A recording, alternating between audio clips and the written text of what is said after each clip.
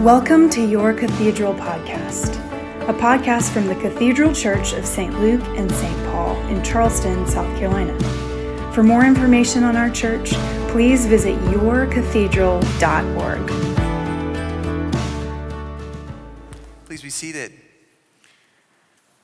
Well, it is indeed my great joy and honor to introduce our preacher for this morning, the Reverend Dr. Sandy Kerner, who is the director of the Prayer Center at the St. Christopher Camp and Conference Center and has a great deal of experience in the healing prayer ministry. She has worked with Christian Healing Ministries in Jacksonville, Florida. She has served many churches, all of which are called St. Luke's, interestingly. Proper for a healing minister to be at a St. Luke's, and now she's back at one today. She comes to us. She was last serving as the rector of St. Luke's in Powhatan, Virginia. We are honored that you are here. Welcome, and we look forward to hearing you open God's word for us. Thank you, Pete. Don't forget to turn your mic. Good morning.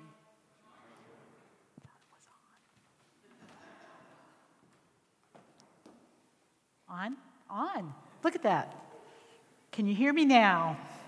Are you awake? It was a short night, wasn't it? I'm honored to be here today. It's a joy and privilege to speak, and I'm humbled by your asking, Pete. So this is a great day for me personally. And thank you to this cathedral parish. You all did yourselves proud yesterday. The consecration of our new bishop, Bishop Chip Edgar, was gorgeous. From all of the volunteers to people who served in the service to musicians to everybody who had something to do with that, it was glorious. And if you didn't get to come yesterday, please go online and watch it on YouTube. It is stunning. And the Holy Spirit sure showed up here yesterday. The wind blew around this cathedral. And especially as the bishop's wives gathered together right here in the center, and they laid hands on Beth Edgar, Bishop Chip's wife, it was still and quiet in this place. And you could hear the wind moving, the wind of the Spirit, I think, too. It was a powerful, powerful time of prayer. So, it's my joy to be here. Let's pray together. Come, Holy Spirit. Fill the hearts of your faithful and kindle in us the fire of your love. In the name of the Father, the Son, and the Holy Spirit. Amen. So a little bit about me. My favorite musical and movie of all time is The Sound of Music. Anybody else there? Thank you. Thank you. It was my favorite because I first saw it when I was in high school, and after high school, I considered a calling to be a nun, much like Maria in the movie. I wasn't as much trouble as Maria, though, I have to tell you. I was pretty goody two-shoes, but I felt called to ministry by God, and as a Roman Catholic laywoman, what else could I do but become a nun? So I did explore that. And the one line in the movie that really resonated with me was when Maria says, "The Reverend Mother always says, when the Lord closes a door, somewhere he opens a window." Love that line. I cry every time I hear it, I see it. But how many of us have ever waited for a door to open? For that job you wanted to come through? For that invitation to work or to play or to a party, for a proposal perhaps in marriage, for news, you're having a baby. That could be scary too, but it's usually great news. Or even better, come to wherever, to China, to Russia, to the Ukraine, somewhere, Nigeria. We have a baby for you. We have a child for you who needs a home of love. Come. I know some of you have had that experience. Or you're accepted in the school of your first choice. Or you made the team. Or you have a donor match. And that liver or that heart or that kidney that you're waiting for to live is there for you. Come and get it. And the door just swings wide open, and you cross over the threshold to whatever that is that you longed for and hoped for. Something promised, maybe even promised by God to you. And there it is. And you step into it. It's so exciting. Your heart just wants to burst. It felt a little that way yesterday when we were here for the consecration.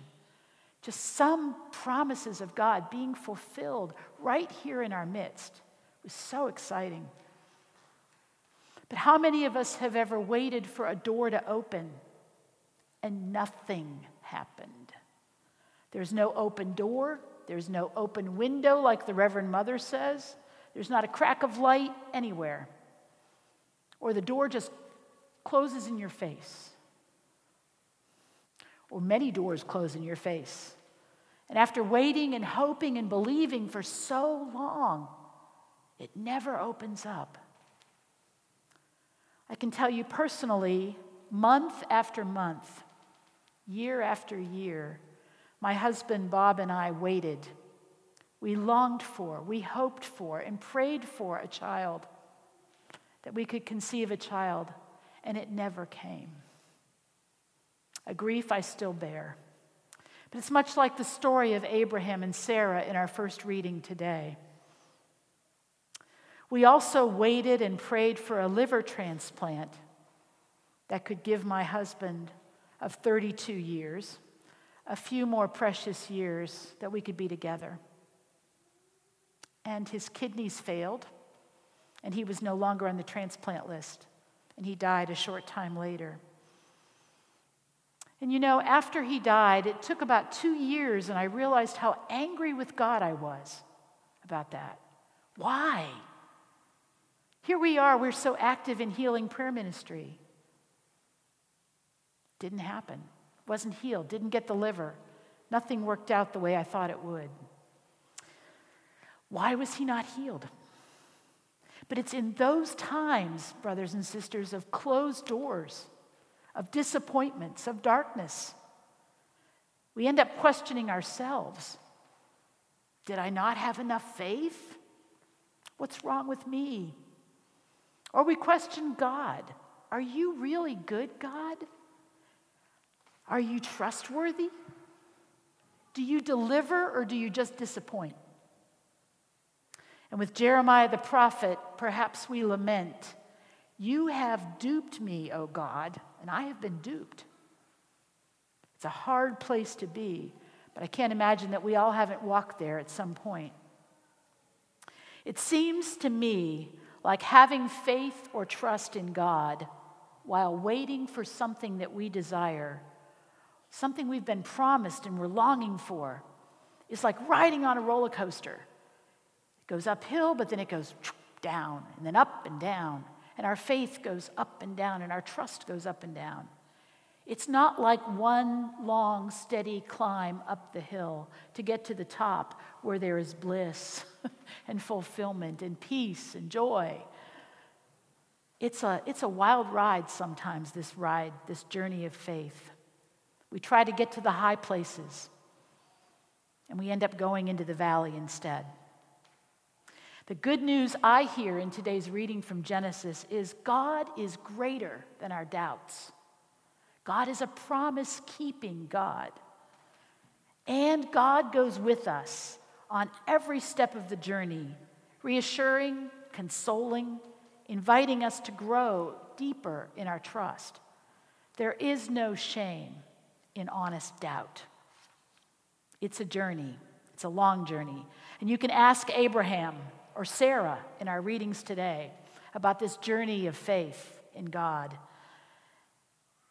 The reading for Appointed this morning actually comes before God changed their names. God changes their names in a couple chapters from now, in 17, where he calls Abraham, changes his name from father to father of a multitude, changes Sarai's name from Sarai, my princess, to princess of many, Sarah. Their long journey of faith and obedience in the same direction, yes, with 3 steps forward and 2 steps back, without any sign of fulfillment, their story has good news for us today. Those of us who wait and watch and wonder, what in the world is God doing in my life? So I invite you to pick up your pew Bible or pull out your phone and look up on your Bible app to Genesis chapter 12. We're going to go back just a couple chapters before our chapter this morning. It's page 8 in your pew Bible. And this story of Abram and Sarai begins with a call, an adventurous call, a calling to go a long way from where they're living to a new place. Listen to this call as if you were receiving it, because it's not an easy call to answer. Now the Lord said to Abram, "Go from your country and your kindred and your father's house to a land that I will show you. I will make of you a great nation, and I will bless you and make your name great, so that you will be a blessing. I will bless those who bless you, and the one who honors you I will curse. And in you all families of the earth will be blessed." So God's promises are a great nation, which means numerous descendants, a land to possess, and that they are blessed to be a blessing to all the nations. And you know, Abram just took that on faith. He went. Verse 4, so Abram went as the Lord told him, and Lot went with him. And notice this, Abram was 75 years old when he departed from Haran. How many of you would like to start out on this journey not knowing where you're going at age 75? I would not. And Abram took Sarai as his wife, and Lot his brother's son, and all their possessions, and the people they had acquired, and they set out to go to the land of Canaan. 500 plus miles at least. When they came to the land of Canaan, Abram passed through the land to the land at Shechem, to the oak of Moreh.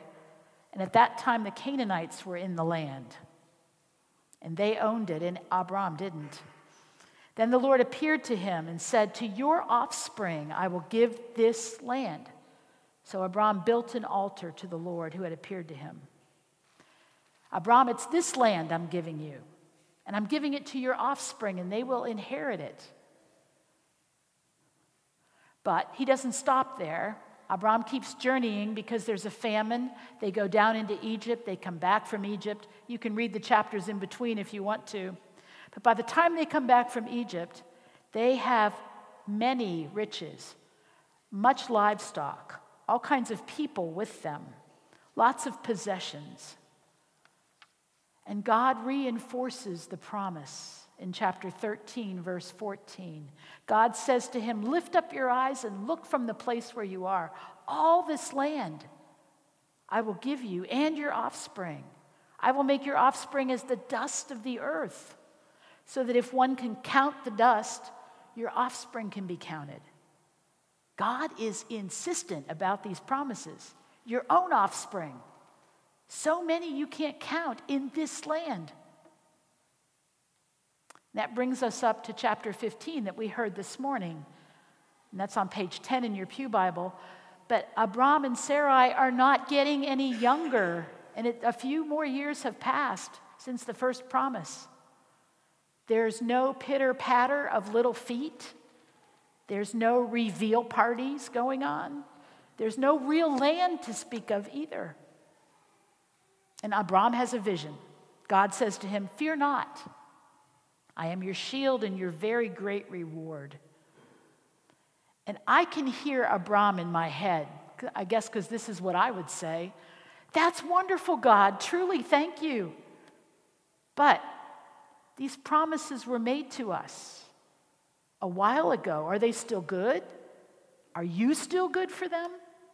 Have you noticed we don't have any kids? So I guess my servant, Eliezer, he will inherit everything, right?"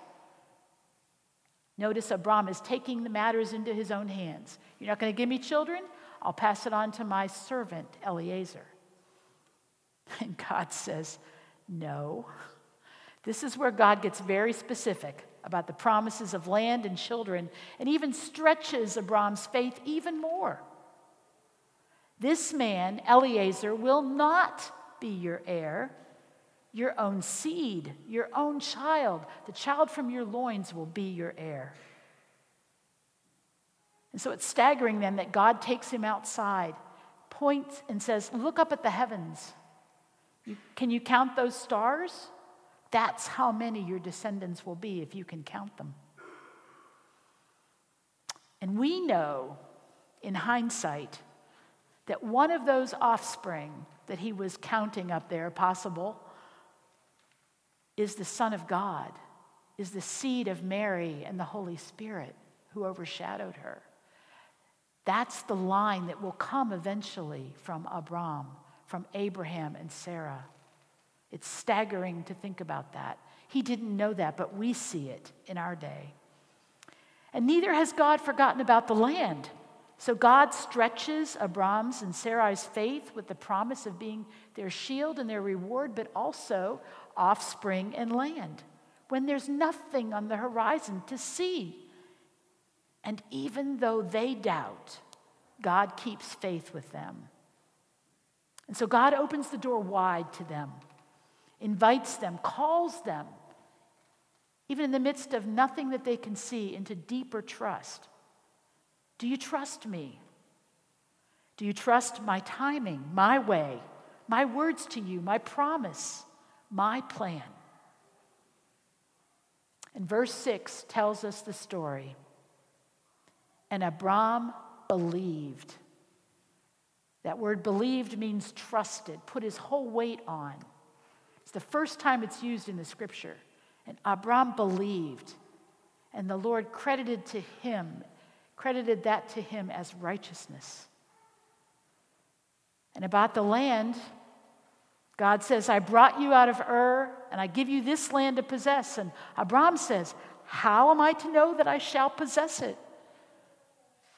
He sounds like the man in Mark's gospel to me who said, Lord, I believe, but help my unbelief. I'm not quite sure. And the Lord has compassion on Abram, meets him right where he is. And he's not left with just a bare word.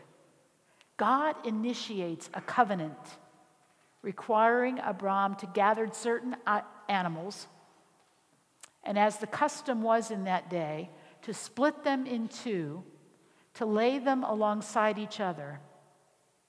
And what would happen when a covenant was made in that time is the two parties making the covenant would walk between those carcasses. Walking between them meant that they would say, in essence, if I do not keep my side of the covenant, this is what will happen to me. And what happens, though, is not what you think. Abram is cast into a deep sleep. And God is the one, the divine presence through the fire and the smoke, walks between the carcasses, makes the covenant, takes the whole covenant upon himself. That is stunning for this story. We don't recognize it, but it is. It's amazing. God says, I will fulfill this promise, and if I fail, may this happen to me.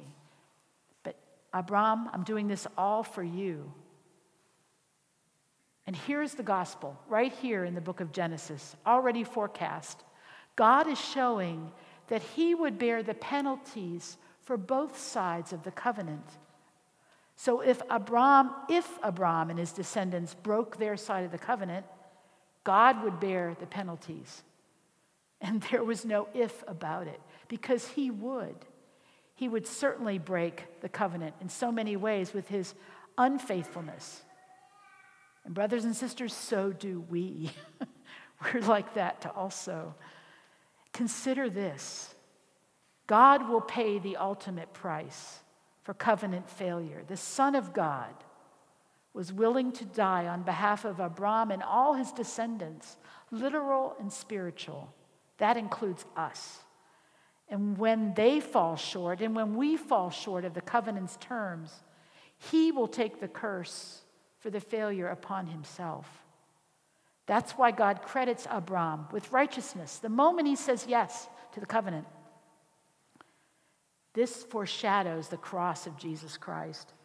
His flesh was torn in sacrifice so that God's word to Abram would be fulfilled, not just for land or children, not just for a tiny nation, but for forgiveness and eternal life for all who put their trust in Jesus, Jew and Gentile alike. My friends, the Lord has compassion on us too. Week by week, we are reminded of the covenant cut once for all by Jesus on the cross. When we hear proclaimed from the altar, "This is my body broken for you.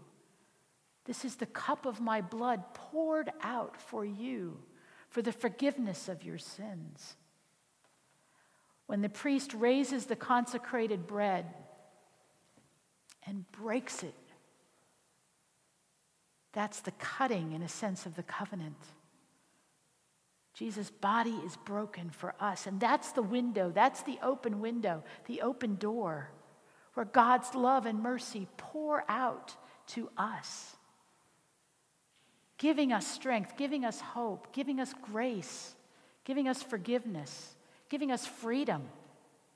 That's God at work in us and coming to us. Christ, our Passover lamb, has been sacrificed once for all on the cross.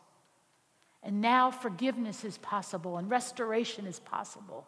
Reconciliation is possible. As our prayer book says, by the merits and death of your Son, Jesus Christ, and through faith in his blood, we and all thy whole church may obtain remission of our sins and all other benefits of his passion. So today, God's mercies are new for you and me. Wherever you are in this roller coaster ride of faith, if you're trusting today or not so much, with this insistent invitation and call from God to deepen your trust, whether you can see or not, he says, come as you are. Speak your faith and confess your doubts. Pour out your disappointments and broken dreams. Lament, weep, be honest with God. And yes, also celebrate the promises that are fulfilled. After you partake of his body and blood today in this new covenant meal, come to one of the prayer teams for confession, for healing, for grace, for strength. Come and ask for what you need today to trust and believe. Put your whole weight on Jesus. God's mercy in Jesus is greater than any doubt. God is opening a window for you into his heart. Our God is a promise-keeping God. Amen? And God remains faithful. And he's always with us. He's always for us on our journey. Let's pray. Gracious God, you are so faithful to us. And our track record is not as good as yours. So, Lord, help us where we need help. Lord, we believe, but help our unbelief. Come and speak a word to us. Give us a vision. Give us a sense of your presence with us. And open the doors that you would open for us and close the ones that are not for us. But Lord, we give you all of our hopes and dreams, our disappointments, our failures. Open your heart to us today in the Eucharist, that we might know you in the breaking of bread and know your faithfulness. In Jesus' name we pray. Amen.